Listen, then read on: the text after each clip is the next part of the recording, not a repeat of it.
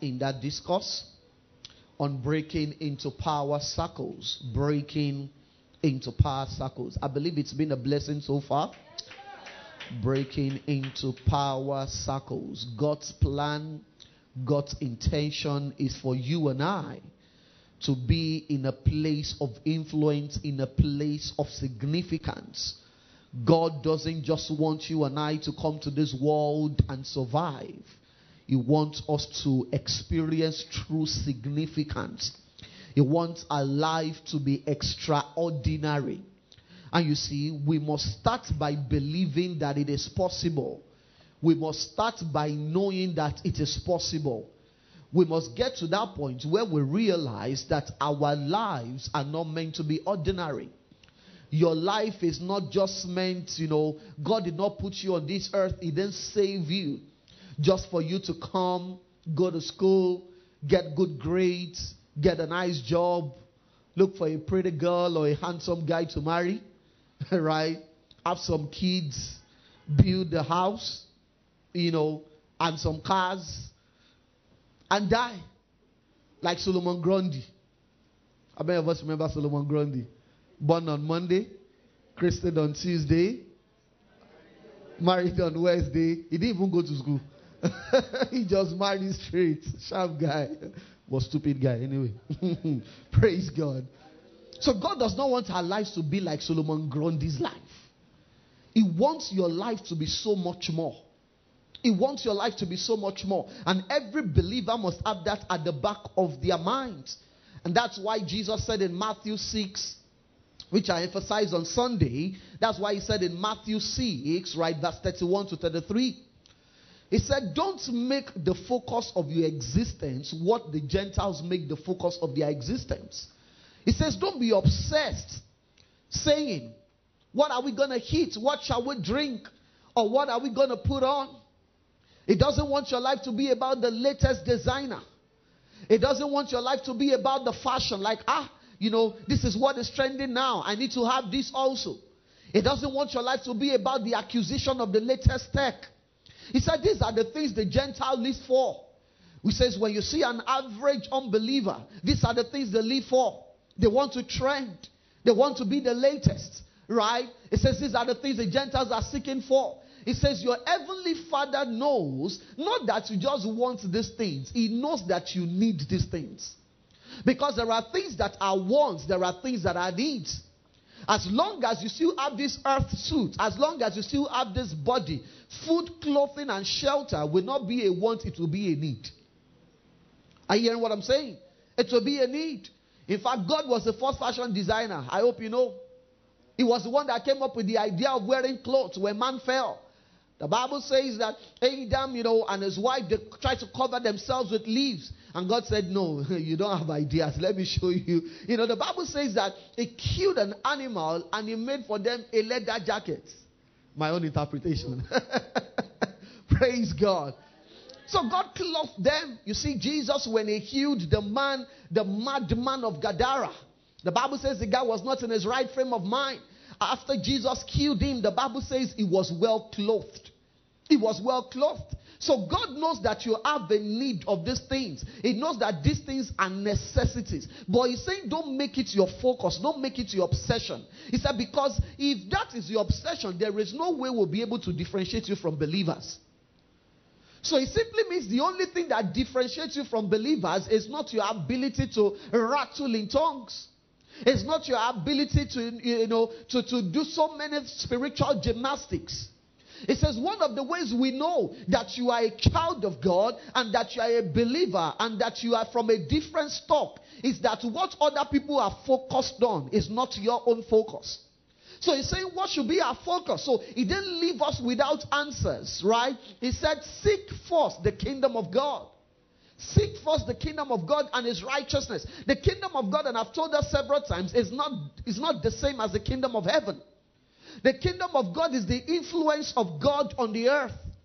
That's why the Bible says the time is going to come that the kingdoms of this world is going to be the kingdom of our God. And the kingdom of our God.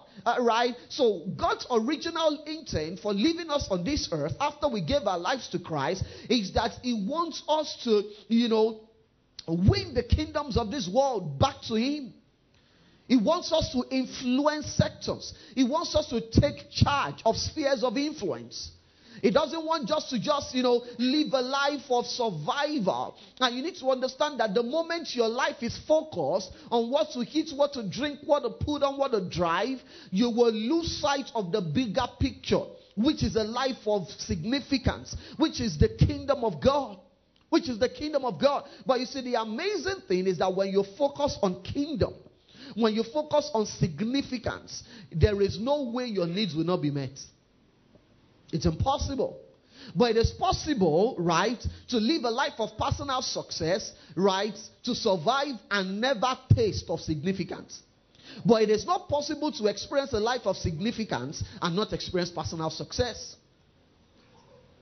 So Jesus is saying, don't focus on personal success. Don't focus on survival, right? Focus on the kingdom. Focus on the most important things. That's why you notice that when Jesus was preaching, he kept saying the kingdom of God is here. The kingdom of God is here. What he was saying is that God's way of doing things is here. Right? There is a way you have been doing things before I showed up. There is a way you have conducted your life. But now I'm introducing to you a different lifestyle. I'm showing you a better way to live. I'm showing you a better way to conduct yourself. Let's open our Bibles to our text for this series, Luke chapter 4. We're going to read it again, praise God. Luke chapter 4, verse 5 to 8. Luke chapter 4, verse 5 to 8. Luke 4, 5 to 8. And we'll read Deuteronomy 28 and verse 13. We all know it offhand, but let's look at it again. Luke 4, verse 5 to 8. The Bible says, and the devil taking him up into an high mountain, showed unto him all the kingdoms of the world in a moment of time. Did you see that? The devil did not show him the kingdom of heaven. It showed him the kingdoms of this world. Because there are kingdoms on the earth. There are kingdoms.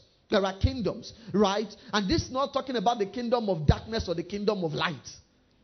It's talking about the influence, the spheres of influence, right? The Bible says, and the devil said unto him, all this power will I give you, and the glory of them, for that it is delivered unto me, and to whosoever I desire, I will give it. If you therefore will worship me, everything that you have seen is going to be yours. It says, if you worship me, you say worship is more than the bowing down of your head in the place of when slow songs are being, sung in church. It's not even there are people who roll on the floor, but you see, worship is a lifestyle. It's a lifestyle of consecration. Worship is a lifestyle of obedience. Do you understand what I'm saying tonight? Your work can even be your worship. So the devil said, all you have to do is just live for me. You see, because you can't just tell a man that if you just bow down like this, I will give everything to you. No, he's saying live for me. Further my agenda. All these things are going to be yours. Because I can give it, that simply means it's not everyone that is in a place of influence that were placed there by God. Some were placed there strategically by the devil. The devil just said that. He said, whosoever I desire, I give it to. I give it to whomsoever I want. How did the devil get it in the first place? Did God give it to him? No. Because Adam, when God created man, man was the God of this world. But when man fell, man made the devil the God of this world. I think it's Ephesians 2 and verse 2. It refers to the devil as the prince of the power of the air. That was not supposed to be so. But you see, the man that God created, and because every human being that exists or that existed after him, right, the seed of every human being was already in Adam. So when Adam fell, everybody fell alongside. That's why the Bible says through the sin of one man, death entered into the world. Sin entered into the world. It said, but also through the obedience of one man, the man Christ Jesus, we are able to become righteous. Right? So the devil is saying here, he says, I can give you this power. But look at the first thing he said. He said, all this power will I give you. He didn't put glory before power. He put power before glory. Because when you have the power, you can get the glory. And the glory is talking about here is not a bright light. It's talking about wealth. It's talking about you living to, the ultimate. Okay, let me put it this way. The glory of the sun is when it shines the brightest. The glory of the sun is not seen in midnight. The glory of the moon is when you see the full moon. Are you hearing what I'm saying? So when we're talking about the glory of a man, we're talking about when you get to that point where you live out God's intention. Everything God has put on your inside. You get to your grave years to come, and there is nothing that is still on the inside of you. You are dying empty. That is when you say a man has experienced glory. Am I making sense tonight? The man of God, Dr. Miles Monroe, while he was alive, used to say that the richest place on the earth, it's not the gold mines. It's not even the banks. It's not the top and the richest countries in the world. He said the wealthiest place on the earth is the graveyard. Because in the graveyard are books that were never written. Inventions that never saw the light of day. Ideas that were never executed. Potentials that were never fulfilled. It is when you get to that point where you begin to live out everything God has put on your inside that you begin to see the glory of God. Am I making sense tonight? The glory of God, right, never reflects in the life of the indolent. It doesn't. There is something, a channel through which the glory of God, right, will proceed from your life. And so the devil is saying, I will give all these things to you. All you just need to do is to worship me. We see a man by the name of Daniel in Daniel chapter 2 verse 46 to 49. The Bible tells us about him and tells us how he got to a point in his life at an early age, and he began to sit even in the gates of the king. And just like I said, the first part of this message, the gates here was not referring to physical gates. It was talking about a place of power, a place of influence, a place of authority, the place where decisions are being made in the land. Anytime you see gates in the Bible, 98% of the time is referring to places where policies are being made, where the decisions that will influence the life of the populace, where the decisions are being made. That's the place referred to as gates. It simply means you and I, you are not too young to be in the gates.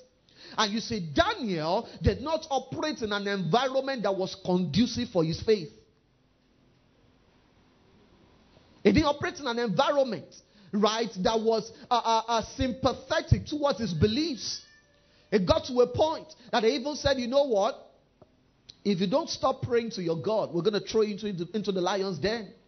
Yet in that same place, Daniel thrived. In that same place, Daniel ruled.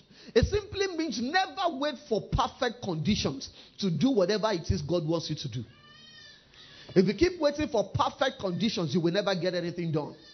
You see, there will never be a perfect condition. You are the one that must perfect the conditions. Did you understand what I just said? There will never be a perfect. That's what the Bible says, that a slothful man turns upon his bed. It says there is a lion in the streets. The Bible says the slothful, by reason of, it says by reason of cold, he's not going to sow. He's not going to sow. So he will be hungry in the time of harvest. So even the Bible told us that of a truth, there is a reason. It is cold outside. That's why he's not sowing. But that reason is not tenable enough. Because if others are sowing in the cold, if they are sowing in winter, you must also find a way to sow in spite of the harsh conditions. Am I making sense tonight? In Deuteronomy 28 and verse 13, the Bible says you shall be the head. You shall be the head. Is that what the Bible says? Is that what the Bible says? It says the Lord shall make you the head. The Lord shall make you the head. That's what it says. It says the Lord shall. It simply means if the Lord doesn't make you, you can struggle and never get there. You see, being the headship is not something you can struggle or fight for. You have to be made the head. You have to be made. You have to be made. You can't hustle to be the head. There must be a power behind you. There must be a backup. There must be a support structure that is unseen. It says the Lord shall make you the head and not the tail. And you shall say, it says, and you shall, did you see the equation? It says when the Lord makes you the head, then you shall be above only and not beneath. So the making is God's part, but there is also a part you need to play. Because somebody can say that, so it's even the Lord. All this, I thought I was the one. Oh, yes, there is a part God will do. There is a part you must do. And so it simply means what the Bible was trying to say here is this. As a believer, when you give your life to Christ, you see there is a grace that comes upon you that needs to be activated. There is a grace for headship. It's part of the blessing of Abraham. Let's go to Galatians 3 and verse 13. I want you to see it. Galatians 3 and verse 13. Galatians chapter 3 and verse 13. The Bible says Christ has redeemed us from the curse of the law, being made a curse for us. For it is written, cursed is every man that hangs on a tree, that the blessing, go to the next verse, that the blessing of who? The blessing of who? Of Abraham might come on the Gentiles through Jesus Christ, that we might receive the promise of the Spirit through faith. Not the blessing of God, but the blessing of Abraham. I'm still going to talk about that during the course of this series. The blessing of Abraham. So God is saying, if I'm going to bless you, you must connect to the one through which I've released the blessing on the earth. Hallelujah. You see that even Jesus, when he came, they kept referring to him as the son of David. Not just the son of God. We must be able to trace you somewhere. That's why in the days when David was in the wilderness and he helped a man by the name of Nabal, he helped his livestock, his shepherd. And in the time of harvest, when David heard, right, that Nabal, right, was beginning to enjoy some of the things that he helped these shepherds to accomplish, he said, oh, naturally, in the Jewish culture, you should send something to those who helped you out. So when David sent the message, Nabal said, who is he? Who is David? He said, I don't know him. He said, because in these days, there are many servants who break away from their masters. I don't know him. I can't just send my stuff to a vagabond. In this age and time, if Nabal said that then, I wonder what he will say now. Because in this age and time, there are people you can trace nowhere. Praise God. So we already spoke about the power circles of the earth. The reason why a lot of believers are not there. We said because of fear. Number 2, we said because of ignorance. Number 3, we said because of toxic teachings and doctrines. Number 4, we said simple-mindedness. Number 5, indolence. Indolence. Many believers are just too lazy. I'll be honest with us. Call the truth, say the truth, and nothing but the truth. Many of us, in the name of prayers and miracles, we expect God to do for us what he has given us the capacity to do. A miracle has a God part and a man part. Your prayer and fasting and spiritual gymnastics and rolling on the floor and whatever will not make God do for you what he has given you the capacity to do for yourself. The African believer needs to understand that. God is not an irresponsible father.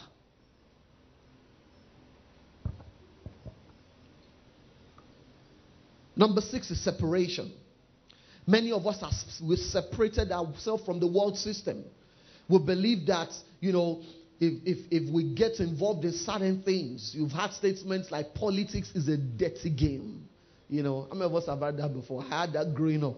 So as a believer, you should not be, in that space, so that you will not be dirty. Politics is a dirty game. That's the reason why believers need to be there, so they can turn it into a clean game. If you leave it to the unbelievers, it will forever be dirty. For instance, if you have a cloth and they say this is a dirty cloth and it is a good cloth, will you say because it's a dirty cloth you will never wear it? Is it that you wash it or you take it to the laundry or dry cleaner or whatever we call it, right? So that you can wear it. Now, I'll leave that for some other time. Another reason is integration. And that's why you need spiritual strength, inward strength, before you venture into certain things. Many people, the things they are trusting God for, they have not built enough capacity to handle it. That's why when they get into certain spaces, they get lost like a needle in an haystack. You can't find them anymore. Values get eroded. Because they did not have strong values backed up by scriptures. The same way going to, the same way parking or putting something in a garage doesn't make that thing a car. Because you can also park a wheelbarrow in a garage. Doesn't make someone coming to church a Christian. Sometimes a lot of people foolishly and simple-mindedly go into a relationship and marriage without doing due diligence, simply because I met him in church. The devil also goes to church. I hope you know. You see, you think the devil, even the devil was confident enough to go into God's presence. The Bible says God called the meeting of his sons, of the angels. And the devil showed up. And nobody could chase him out. So what makes you think the devil is not in church? I met him in church. Are you that ignorant? Integration. That's why a lot of believers are not in places of power, in places of influence. Because a lot of us have not built enough spiritual strength. We just believe, is it just to go? You see, your good intentions are not good enough. Good intentions are not good enough. Last night we were having a discourse at home and we were talking about someone, that we all know, and everybody's like, if he truly has a good intention, he should have resigned. He should have. So you don't understand, things don't happen like that. They know you have a good intention. They know you have claimed so much of Christ. When I get there. So their own agenda, first of all, is to make sure they put some debt on you and have some things against you. So if you don't play to the agenda and you come out, they mess you up. The kind of messing up your generation can never recover from. You see, the reason why a lot of people fail is not because they plan to fail. It's because they underestimate the cost of success. That's one major reason. People don't fail because there is nobody that says, in life, my goal is to fail. No, everybody wants to succeed. But even with the intention to succeed, a lot of people still end up in life as blatant failures. Why? Because they underestimate what it requires to play in the field of success. And much more is required to be significant. Much more. Much more. Much more. So we said the life of significance and impact is impossible without breaking into power circles. Never forget that. If you want to do something meaningful in life, you need a power structure support. You need it. Or else your good intentions will die as good intentions. Number 2, we said one thing you need to understand about power circles is that those who are obsessed with the life of survival and personal success can never break into power circles. We also said it is your birthright as a believer to be in a position of power. Number 4, we said it is God's call upon mankind, especially the believer, to be in a power circle. That's what the Bible says in Genesis 1 and verse 26. It says, let us make man in our own image, after our own likeness. It says, and let them have dominion. Let them have dominion. To have dominion is to have power, control over the elements of life and nature. And let me tell you, the very essence of dominion simply means a force has to be exerted. And it is in the exertion of that force. It is in that exertion, that's what you need power for. Are you hearing what I'm saying? You can't put something under, right? There's this fight that they do in Olympics, judo, right? That when two guys are wrestling, the winner is the person that is able to keep the other person down for so long. So you have to be stronger than the opposition. So I established this very strongly, and I want to, also emphasize more on this tonight. That there will never be a vacuum in a power circle. Never. Never. Never. There will never be a vacuum.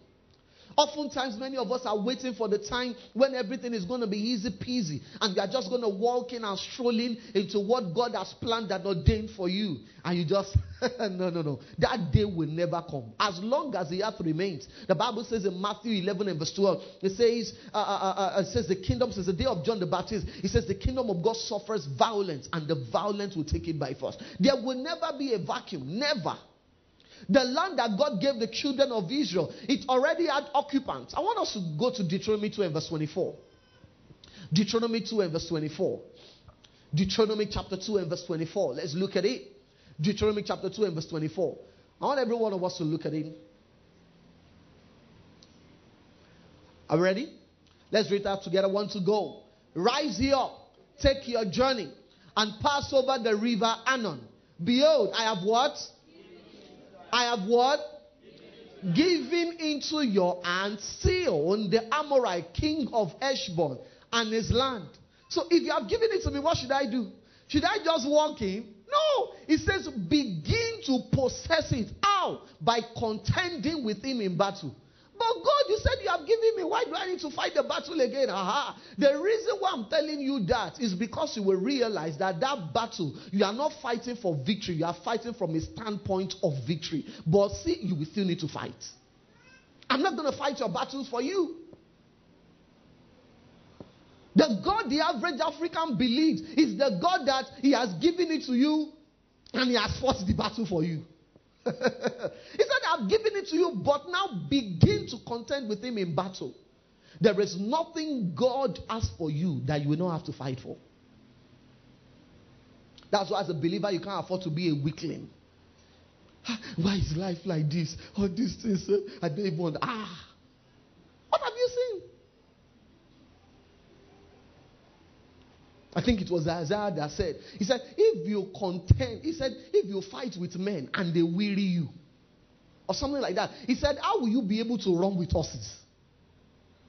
You are running with men and you are tired. I said, this race is too difficult. He said, what will you now do when you have to run against horses? When you have to compete with horses? You can't afford to be weak-minded. Any space that God has given you, whether it is in education, whether it's in science and technology, whether it's in arts and culture, that place has already been occupied. There are giants in that land. Giants are people that it seems as if, nobody can take the place of these ones. Those are giants. And let me tell you, that was what the children of Israel also experienced in Numbers, I think, 13, 31 to 33, thereabout. The Bible says when they sent them to spy out the land, they saw the giants. And the 10 elders were afraid. What they didn't know is that the giants were not there to keep the place from you. They are there to keep the place for you. If there were no giants there, anybody could have walked into that land and taken possession of it. But God deliberately placed giants there to tell the average person that does not have inward strength, inner strength, that you know what, keep off, back off. This is not a territory you can just occupy anyhow. And that's why God gave the children of Israel inside information that the land is already yours. I've given it to you. You know, let me tell you this. When you see giants in any industry God has given you, they are like mannequins. Is somebody here? You know, if you see a mannequin from a distance, well dressed, some look very real like human beings. That's the way they are. When you move closer, you will realize they are lifeless. But if you don't move closer to what God has promised you, we say when you look at something from a distance, there is a view you have. When you move closer to it, your perspective changes. Are you hearing what I'm saying? So it seems as if, I can't take over this industry. I can't take over the world of fashion. I can't do this. I can't do that. It's because of your perspective. Change how you look at what you are looking at. Change it. Change it. But let me tell you this, there will always be giants in the land. There would always be giants in governance. There would always be giants in the educational sector. There will always be giants in the economic sector. There would always be. There would always be. But you must see yourself. That's why Jesus said, nobody can enter into the house of a strong man until he binds him. He says, after you do that, that's when you can take the goods. For a long time, believers have thought that the devil was the strong man. You can be the strong man. The strong man that is in charge of his goods and says nobody's going to take this space. Let me tell you, there are some industries that some people stood years ago in this country and said, you know what? We are going to take over this industry. You look at, I don't know, I'm subject to correction, but when you look at the makeup industry, one of the people that really took that industry was Tara. When you look at most makeup artists, a lot of them, young ladies, are Christians. Because somebody years ago stood in that industry and said, we're going to take over this industry. Now, I'm not saying there are no unbelievers that play there. But go and check it. Just do your research. You can stand up one day and say, you know what, this field God has given me. I'm not just going there for myself. I'm going there to open the gate for others. And I'm still going to come to that. I hope I have enough time. You see, you go there to open the gate for others. That's kingdom.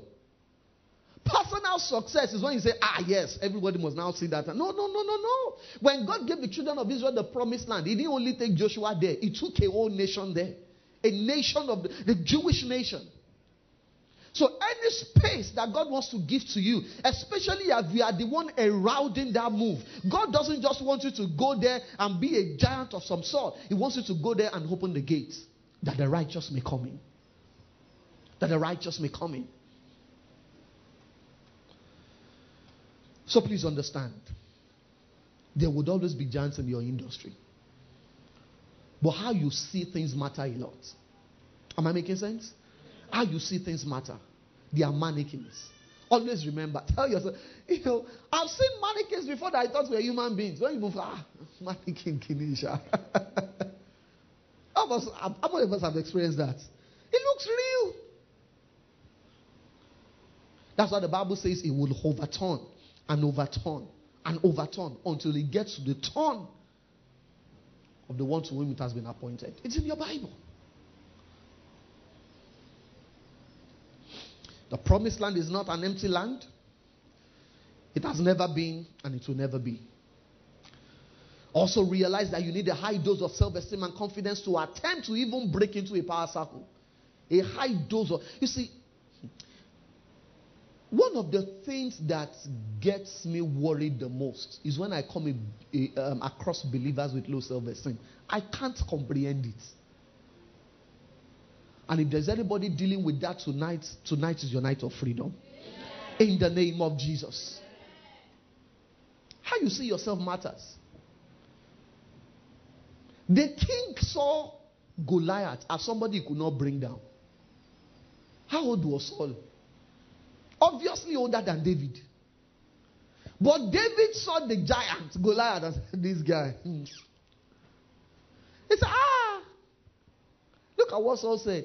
He said, don't attempt this. So he has been fighting since he was a youth.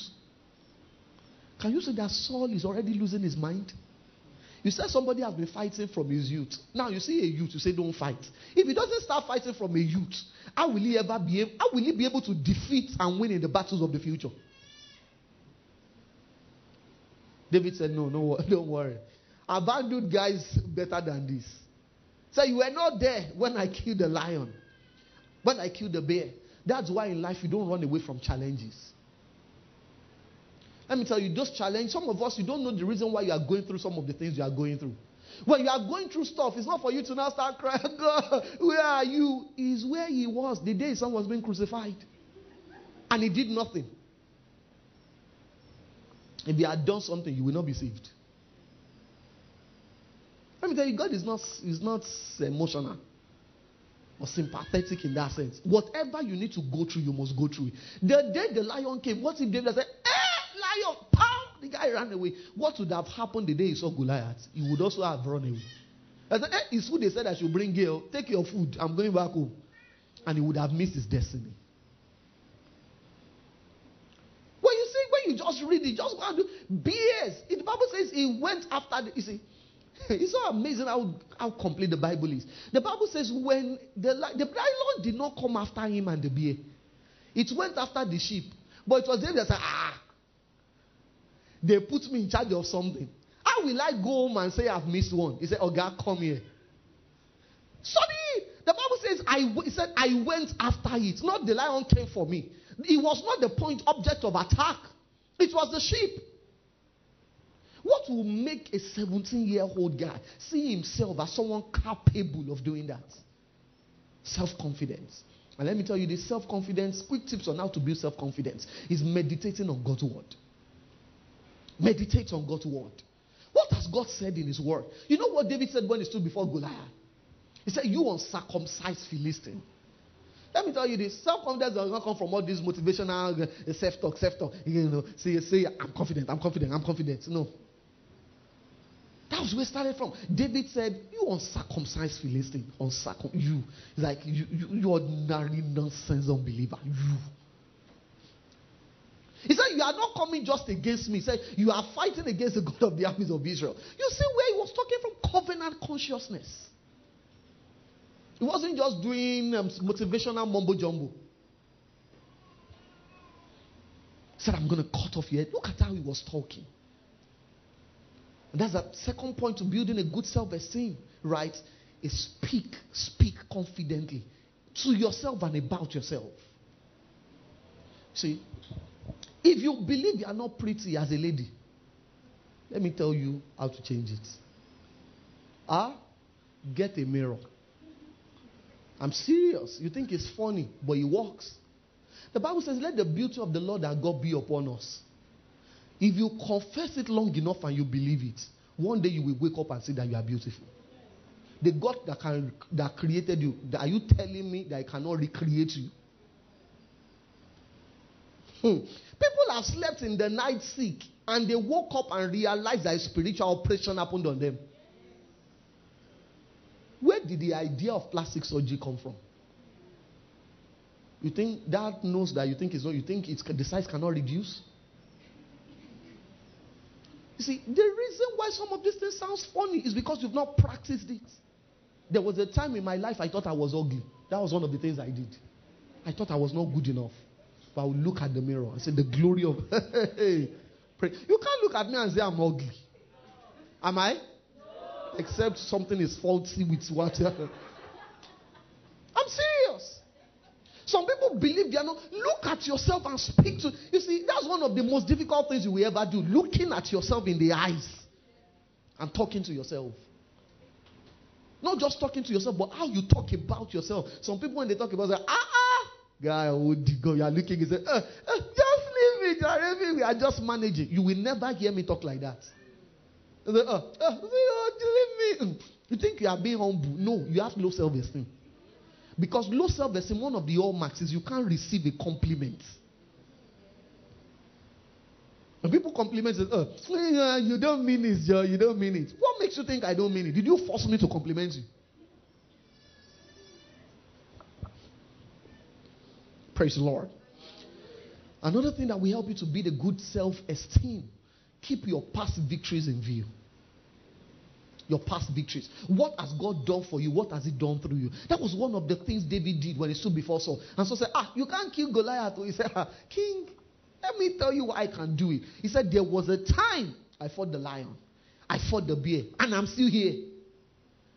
Your past victories can boost your self-esteem and your self-confidence. If God can do that in the past, when I didn't even know this much.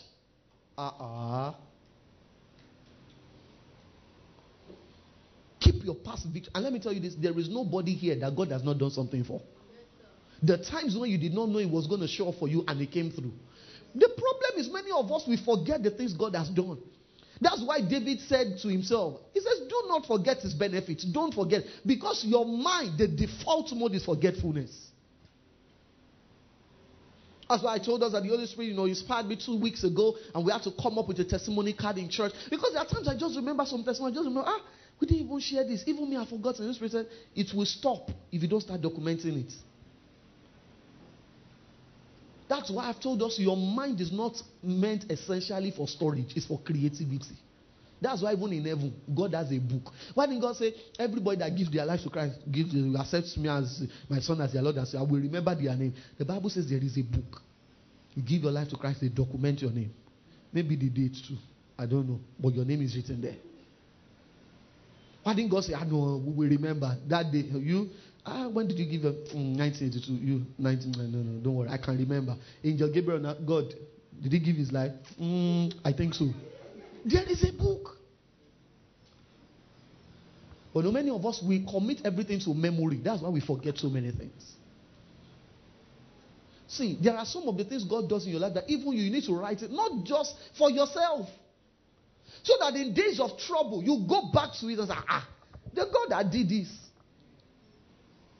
One of the things I do when I, do, vision board, I've taught us about this a couple of times, the things you are trusting God for. When you do all those pictures and everything, when those things happen, don't throw them away, file them. So the day you are trusting God for another thing, and it seems as if these things will not happen, go back to the ones you have filed and say, The God that provided the gem. He will provide a 5,000 state-of-the-art facility. Gem. If he did that, before we got here, the facility we were using before, it was as if this place will never be a reality. Are you hearing what I'm saying? So many of us, we forget. That's where the problem is. You don't document things. You don't. And so when people just say, you can't do it, you accept you can't do it. Because you don't remember the things that it seemed as if you could never do, but God did through you. There are some things you can never tell me that I can't do. Because there were things, or there are things I'm doing now that I never believed I could do. So when you remember those things, there's a way it makes you confident. That's no motivational nonsense.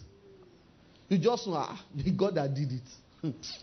Small thing. I may not know how, but I know He will do it. I may not know how. And that's not my business. My business is to know what I want and to keep putting to work His principles. But I know it will show up. It might not show up according to my timeline, but it will show up.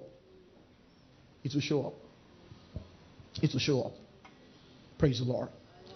So how do you see yourself? I want you to ask your neighbor. Say, neighbor, how do you see yourself? You need to see yourself the way God sees you. There is no place for people struggling with self-esteem in places of power. Have you seen people in circles of power, how they talk?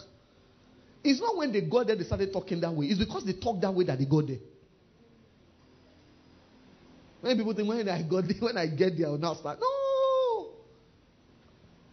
David had been confident before he confronted Goliath.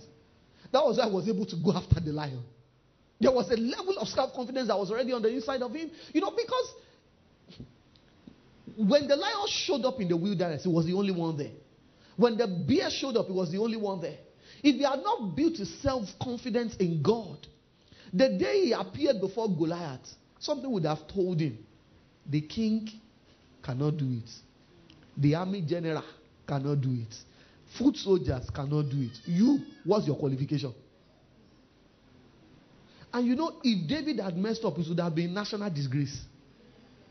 Instead of singing, Saul killed 1,000, David killed 10,000, the song would have been the other way. Stupid boy David thought he could do what. But because he had done something in private, many people want to achieve public victory without private victory. Your victory starts in the private. Don't try to display publicly what you have not experienced in private. It never works.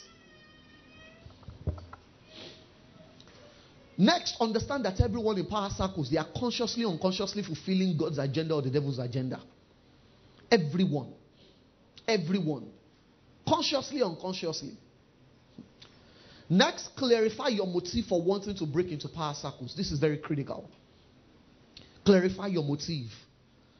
Clarify your motive. Clarification is the prerequisite to direction. Clarification. Why? Okay, so we're talking about power circles throughout this month. Why do I want to break into power circles? Why? Why? Why? You must clarify it. You must clarify it. And some of the things that can give you clarity are the things I've already been talking about in the last, 2 weeks. You must clarify it. You see, because if you don't know where you are going, every destination will look like it. Everywhere will look like your preferred destination if you don't know where you are going. So why? Why? Why do I want to be part of the top 110%? 1 to 10% in my field of play, in my industry? Why? You see, and there must be a higher purpose. Because nobody breaks into the highest levels of success in life by just wanting to show off or prove a point to others. So this thing we are talking about is also that when you get there, you can pepper them. No. It's so that you can ginger others, not pepper them. So when others see that God has done something through you, they say, the God that can do this through Wumi, through Bisola, through Susan, through Awayemi, that God's small thing. Are you hearing what I'm saying? It's not to now buy 5 cars. One for Monday, one for Tuesday, one for Wednesday, one for Thursday, one for Friday. Red, green, white with matching clothes. What's that? There must be a higher purpose. You see, it's that higher purpose that drives you even when you feel like quitting. Because let me tell you, it's not an easy journey. It's not. That's why most people don't break into power circles. That's why most people just live a life of survival and just personal success. It's that consciousness of that higher purpose that keeps you going. That keeps you going. That keeps you going. Number 9, understand that without power, you will be voiceless and helpless. Without power, you will be what? Voiceless and helpless. There are men and platforms that are voice amplifiers. Let me tell you this, you might not like it, but it's the truth. Christian TV channels are good. You know, we need a place where we can speak our language and everybody understands, it's fine. But let me tell you this. Being on CNN or BBC and saying Jesus is Lord is more powerful than saying Jesus is Lord on TBN. Do you know that? Super Bowl is one of the most watched events globally, especially in the US. The country literally shut down during Super Bowl. Saying Jesus is Lord in Super Bowl. Everybody already knows when you go for a crusade that Jesus is Lord. We already know. I've forgotten the name of this guy. I never really remembered his name anyway because I'm not a football person. This guy that was he Brazilian? Utaka, that's his name. Is he on his headband or maybe t-shirt that he used to wear Jesus is Lord or something? Kaka. You said Utaka. I just knew there was Ka there. But Kaka. Does he still play? What happened to him? He has retired. But you know that thing went viral then. And he was not an incompetent player. Because don't tell us Jesus is Lord if you are incompetent. You are a bad witness. I remember a dear man of God in the United States was talking about the fact that there was a particular, football, American football player, because their own, I don't know why they call it football. That thing should not be called football. American football player, who joined their church. And he told him, he said, now, you just gave your life to Christ. The guy just became a believer. So he said, there are basic things you need to understand about. He said, now that you are a believer, he said, there's going to be a spotlight on your effectiveness in that thing. He said, don't be in a rush to try to tell everybody. He said, there's a place of talking to people you have a relationship with, right? About your faith, about what just happened to you. He said, but don't be too loud about it. He said, because it can backfire. And unfortunately, the guy did not listen. His effectiveness now nosedived. He now said it's because he gave his life to Christ that he now became ineffective. Stupid guy. Because Christ makes you better, not worse. I remember when we were on campus, some of our friends, they will not attend lecture. They will be praying on motion ground. They're praying. They failed passionately, and I was excited that they failed. Because they were bad examples of a believer. They will not prepare for exam, they will be praying. Remove their shirt. I'll be looking at them like this. Are we not serving the same God like? Failed. All of them got scored out of school, we pass. Some as in nothing to write. And some of them are still struggling because of those decisions. Say, no, I came to school to win souls. When you're saying that your parents sent you to school, I'm paying your school fees, go and win souls. It's a stupid ideology. You as a believer, you should always win souls. But that's not why your parents sent you to school. They sent you to school to pass. While you are passing, be winning soul. I'm first a believer. I'm first a soul winner before I'm a student. Many of them today, we are not hearing anything about them anymore. I believe you are not like that. You can't be a member of this house and be like that. You know now. And this is very critical. Understand that no one broke into a power circle accidentally. So you will not wake up one day and suddenly find yourself in a power circle. You will not wake up one day and suddenly find yourself at the apex of your industry, of your sector. You will not suddenly wake up one day and realize, how did I get here? Even me, I don't know. God is a good God, though. How married Dinesh Olua? His ways are past finding out. We don't know how he does these things. No. Breaking into power circles require two things. Two things. And I want you to write this down. Number one is strategy. Number two is a long-term thinking. Number one is what? Strategy. Number two is long-term thinking. Breaking into power circles does not happen overnight. It happens over time. So I'm talking about these things. I'm not expecting, that by the end of the year, you just know. Let's just, except in supernatural cases. Are you hearing what I'm saying? And let me tell you, when I say supernatural cases, it simply means maybe somebody has been laboring behind the scenes that we didn't know about, and God just pushed them into the limelight. But most times, God will never push someone into the limelight that he has not prepared for the limelight. He doesn't. He doesn't. So breaking into power circles does not happen accidentally. It's dependent largely on strategy and long-term thinking. Jesus came to save man. He didn't start preaching until he was 30. God cooked him for 30 years. God showed this guy, what's this guy's name? Joseph.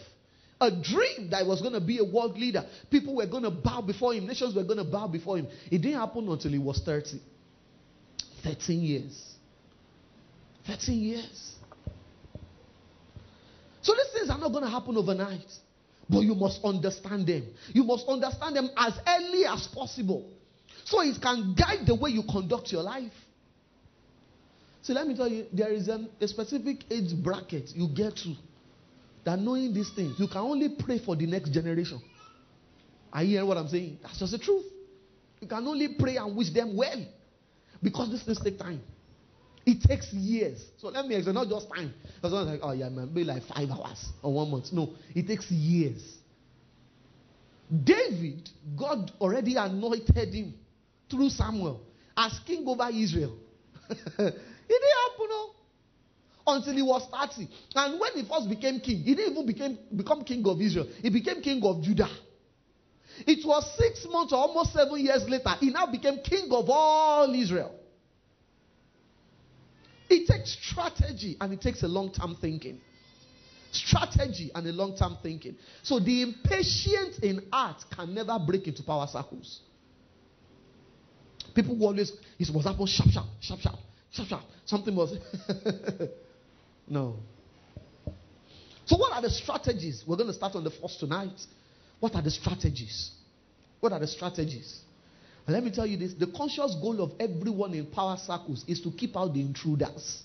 You must understand that. The intruder is anyone that is not yet in a power circle.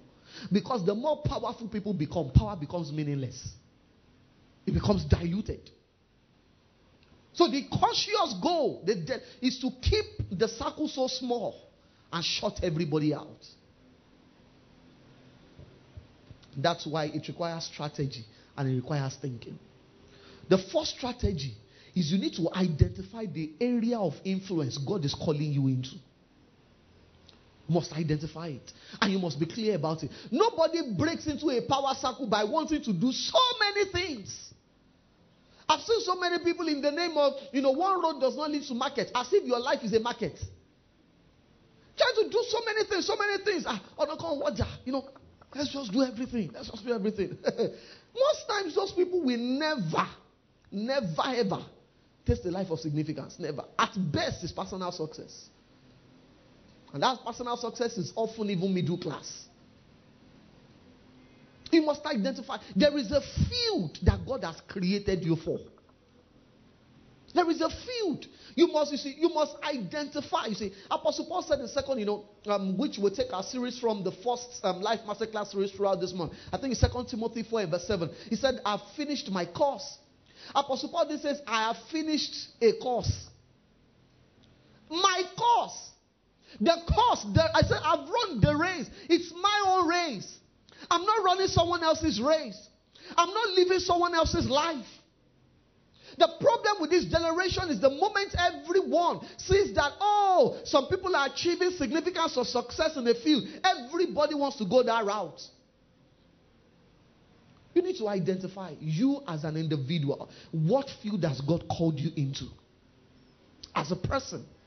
You can't do what everybody's doing. And you should not desire to. Jesus, during his earthly ministry, when he was about to take his leave, in John 17 and verse 4, he said, I've glorified you on the earth. I've finished the work that you gave me to do. So Jesus understood the work. That's why when he was on the earth, he didn't preach to the Gentiles. He preached only to the Jews. Because that was the limit of his assignment. He was the Son of God, yet he understood his limitation. If you are going to be effective, you must be selective. You can't do everything. And let me tell you this, the irony of it is this. When you achieve significance in one field, you will have significance in every field. But if you are trying to be significant everywhere, you will be significant to nowhere.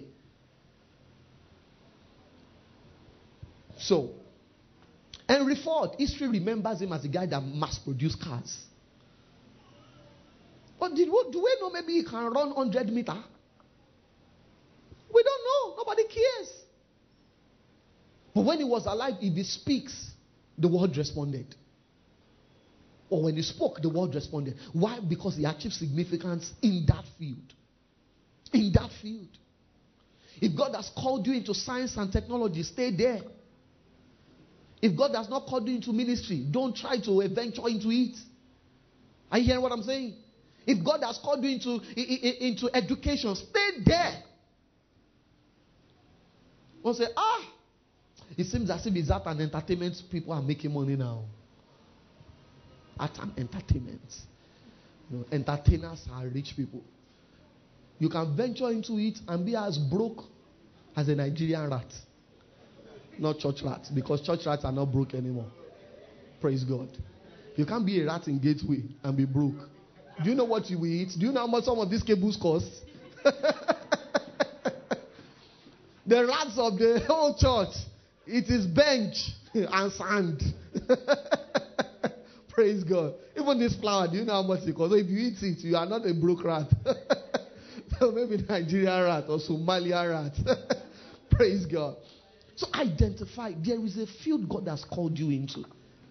Before the end of the year, I'm going to speak on purpose. Purpose and pursuits. Everybody has a purpose. There is a field God has called. And let me tell you this, you will know it. It is not something I've seen people go, Pastor, what do you think I should be doing with my life? I can't tell you. I didn't create you. I can't. Many people expect their pastor to do for them what their spiritual responsibility should do for them. Go into the place of prayer, spend time with God. He will reveal himself to you. God does not have grandchildren. He only has children. What field has he called you into? If he has called you into fashion, stay with fashion. Once the average Nigerian uses that somebody is making money, or say that this person is living a good life on social media. I want to. If you know how many inquiries First Lady gets every day, Oma, I want to be following you. I want to learn, this thing that you are doing. Me too, I believe I can talk. It's not about talking. I can talk. I can't do what she's doing. I will feel like a fool standing for people. She can't do it successfully. I'll feel like, what am I doing here? I will feel like a fish out of water. I can't say now because, what is it? We have medical people in church. I'm pastoring them. What is it? Sister Faith is a nurse. Mr. Aleke is a doctor. I can choose.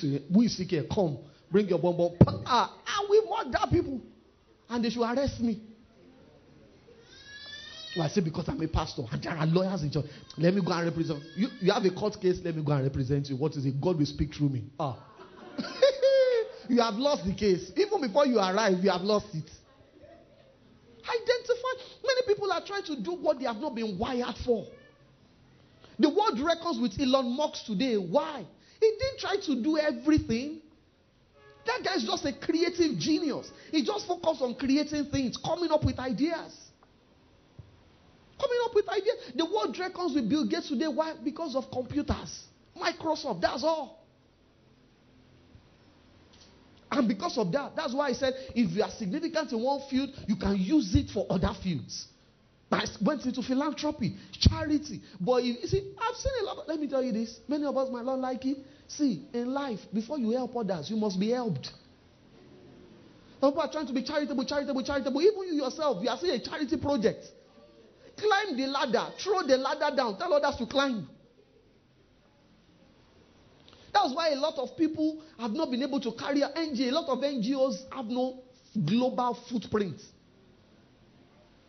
Before you can do charity successfully, you must have been well fed. Or else the money sent, you will be chopping it. Say, even me, I need charity. Praise God. So the fact that you can do something does not mean you should do it. You see, one of the things that will make you realize you are growing spiritually is you get to a point where you have the resources, the ability to do something, and you don't do it. Because God has not told you to. Because God has not told you to. That's spiritual maturity. You get to that point. You have what it takes. But I've not received my matching orders. I had the bishop say sometimes there should be a depot, that they have a property in the north. That property is still there. In the 1980s. They have already started working there. And God said, if you move that ministry to that side, that will be the end. And he said that place is not that far from where God said they should go. To you, it is just land. So God is not just land because he made places before he made people. So there was a time they had to shut down one of their churches in Ghana. He said, how did they start it? Some of their members, Ghanaian people that were from that part said, we need the winners chapel here. So they started it. Be careful of what people inspire you to do. That God has not told you to do. So no matter how much people tell me, I feel we can. I'm open to ideas. But if I've not had, please, don't cobalize me. Stay with your idea. Because the person that will bear the responsibility is the one carrying out the idea, not the one that gave the idea. When people inspire, no, you can't. Every opportunity is not your opportunity. So there was a time they started their mission in Asia. He said, was so passionate about the Asian people. China. He said, God told him, you are not the one I'm sending there. He said, they called back the missionary. God is not with you. You can come. He said, if you like, you can stay there. If you like China, stay there. But I've recalled you. You can stay there. It's fine. I remember when I was on campus, this circumstances I used to have fellowships on campus. One day, Reverend Sam just woke up and said, God did not, it was the idea of one of the pastors, and it was working fine. And God said they should shut it down. Some campus pastors did not shut it down. They turned it into their own churches. Those churches fizzled out. Not that they told me, that I know of. The churches eventually shut down. You don't want to shut it, no problem. Keep doing it. If he has not told you to do something, don't do it. If he has not sent you into a field, you may be passionate about the field. Like Paul, passionate about the Jews. God has sent you to Gentiles. You are staying with the Jews. Every time he went to the Jews, they will flog him. When he goes to the Gentiles, he will preach all night. Somebody will fall off, sleeping. He will raise him. He will still keep teaching. But every time he went to the Jews, they will stone him. He will die, rise up again. Because God has not sent you there. Check it. Any industry you are struggling with, maybe God has not sent you to that industry. He hasn't. Because he gives grace to every place he sends you to. He gives grace. He gives grace. He gives grace. I don't struggle to teach. It comes naturally. Does that mean I don't study? Of course I do. If you ask my wife, I'm a very disciplined person. Maybe the only area of my life where I'm not disciplined with is buying books. See, she has just affirmed. So I read a lot. Because you can't say because you are gifted, you now don't work on the gifting. But it comes naturally. If you are talking to me one-on-one, by the time I talk 30 minutes, 1 hour, I'm tired. I can speak for 5 hours and not be tired. I've not taken anything today. But the strength, if you leave me, we'll keep here at 10 o'clock. But we are not saying to 10. Praise the Lord. Father, in the name of Jesus, we thank you tonight. For the seed of your word has been sown in our hearts, we say thank you. We say thank you. Tonight, I want somebody to begin a prayer. Ask God to open your eyes. To open your eyes to see the field he has called you into. Ask him to open your eyes tonight. Ask him to open your eyes tonight. This is not a prayer you pray casually. This is a prayer you pray seriously. Many people, many lives have been wasted. Many resources have been wasted. Many energies have been misappropriated. Simply because men delved into places where God has not assigned them. Tonight ask God to open your eyes to see that place. That place that he has given you. Even from the foundations of the world. Ask him to open your eyes. Ask him to open your eyes to see that industry, to see that space, to see that field he has given you. Father, we ask for open eyes tonight. We ask that you open our eyes. Open our eyes to see. You know our future more than we can remember our yesterdays, oh God. Open our eyes. The Bible says the hearing ear and the seeing eye, the Lord has made them both. We ask that you will make our eyes seeing eyes. Make our ears hearing ears. Eyes that see the steps that needs to be taken. Ears that hear the marching order of heaven. Open our eyes to see, oh God. To see where you want us to be. To see the field where you want us to play. Open our eyes, oh God. Open our eyes, oh God. That we may recognize without ambiguity that place that you want us to take over, that kingdom that you want us to make the kingdom of our God. Open our eyes tonight. Open our eyes tonight. Open our eyes tonight. Open our eyes tonight. In the dreams of the night and the thoughts of the day, speak to us about the steps you want us to take. Speak to us, speak to us, speak to us. Reveal to us the steps you want us to take, oh God. And Father, as your people, we ask that you will help us. Help us. This seems like a daunting task. It seems like a mountain that cannot be climbed. But we know you are the one that gives strength. The Bible says those that wait upon you, it says that they will have their strength renewed. The strength for the journey ahead we receive tonight. The strength to remain consistent even in the face of opposition and contradictions. Father, we receive tonight. We give you the thanks and we give you the praise. For in Jesus' name we have prayed and given thanks. Amen. And everybody say very big amen.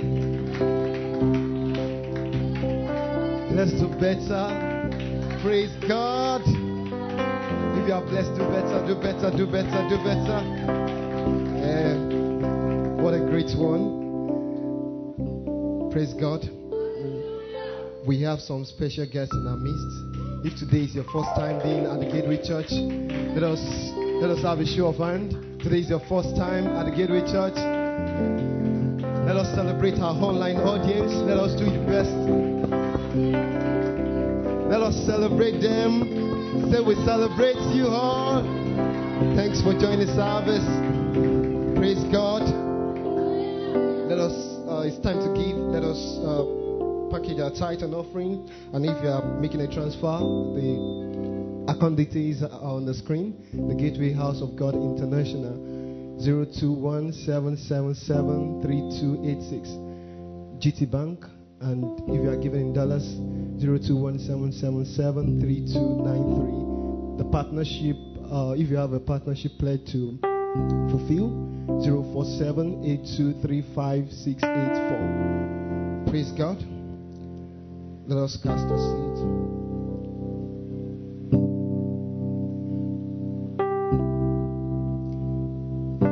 Let us take our confession. Want to go? Father, I thank you for your blessings in my life. Out of that which you have blessed me with, I have come today to cheerfully return your portion in tithes and offerings. As I give generously today, I reap bountifully throughout this week. Because I'm a faithful tither and cheerful giver, I therefore decree and declare the windows of heaven and are permanently open over me and the works of my hand. I decree and declare the devourer is forever rebuked over my life, family, work, and business. I'm financially and materially blessed in all things and all places. I do not worry about economic downturns, inflation, and devaluation of the currency, because God's word says, when men are being cast down, for me there shall be a lifting up. This week the Lord blesses everything that I do and lay my hands upon. I'm the head and I'm always above wherever I find myself on this earth. This week God's favor distinguishes me among my contemporaries, and His favor lifts me above every competition and opposition. I'm favored, helped, and assisted by God and everyone I come in contact with every single day and moment of this week. As I've said it, so it begins to happen now in Jesus' name. Amen.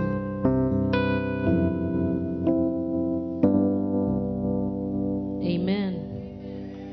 All right. So we're having boost with Facebook. Wow. So if you have not registered, the link is still in our WhatsApp community. You can, click and register at this boost with Facebook. We'll be learning how to use WhatsApp to grow our business and ways to find new customers using Instagram. It's free. The link is there. If you are not part of the WhatsApp community, you can just meet Brother Tayo. But okay, now that's the link. You can just type it on your phone and then you join. You see the link to join. This free is only for Gateway members. It's only for the Gateway members. So if you remember, let's grow our Instagram. Hallelujah. Yeah, so if you'd like to invite someone for the ongoing series, kindly just speak. There's an invite down with the ushers. Just signify and invite someone to church on Sunday, invite someone maybe at work or a friend or a neighbor. Let's invite someone to church. It's not good that it's only you that is hearing these things. Let the people in your circle, because as Pastor has taught us, these people influence us one way or the other. So let us invite them. Let them come and hear these things with us as well. All right, let us rise up on our feet as we declare into our week, the remaining days of this week. Awesome things can still happen. Remember, we are declaring. We are not saying. We are declaring. Let's have the declaration of faith. We are declaring. So let us speak boldly into Thursday, Friday, Saturday. Make up your mind that by Sunday you will have a testimony. All right, let's go.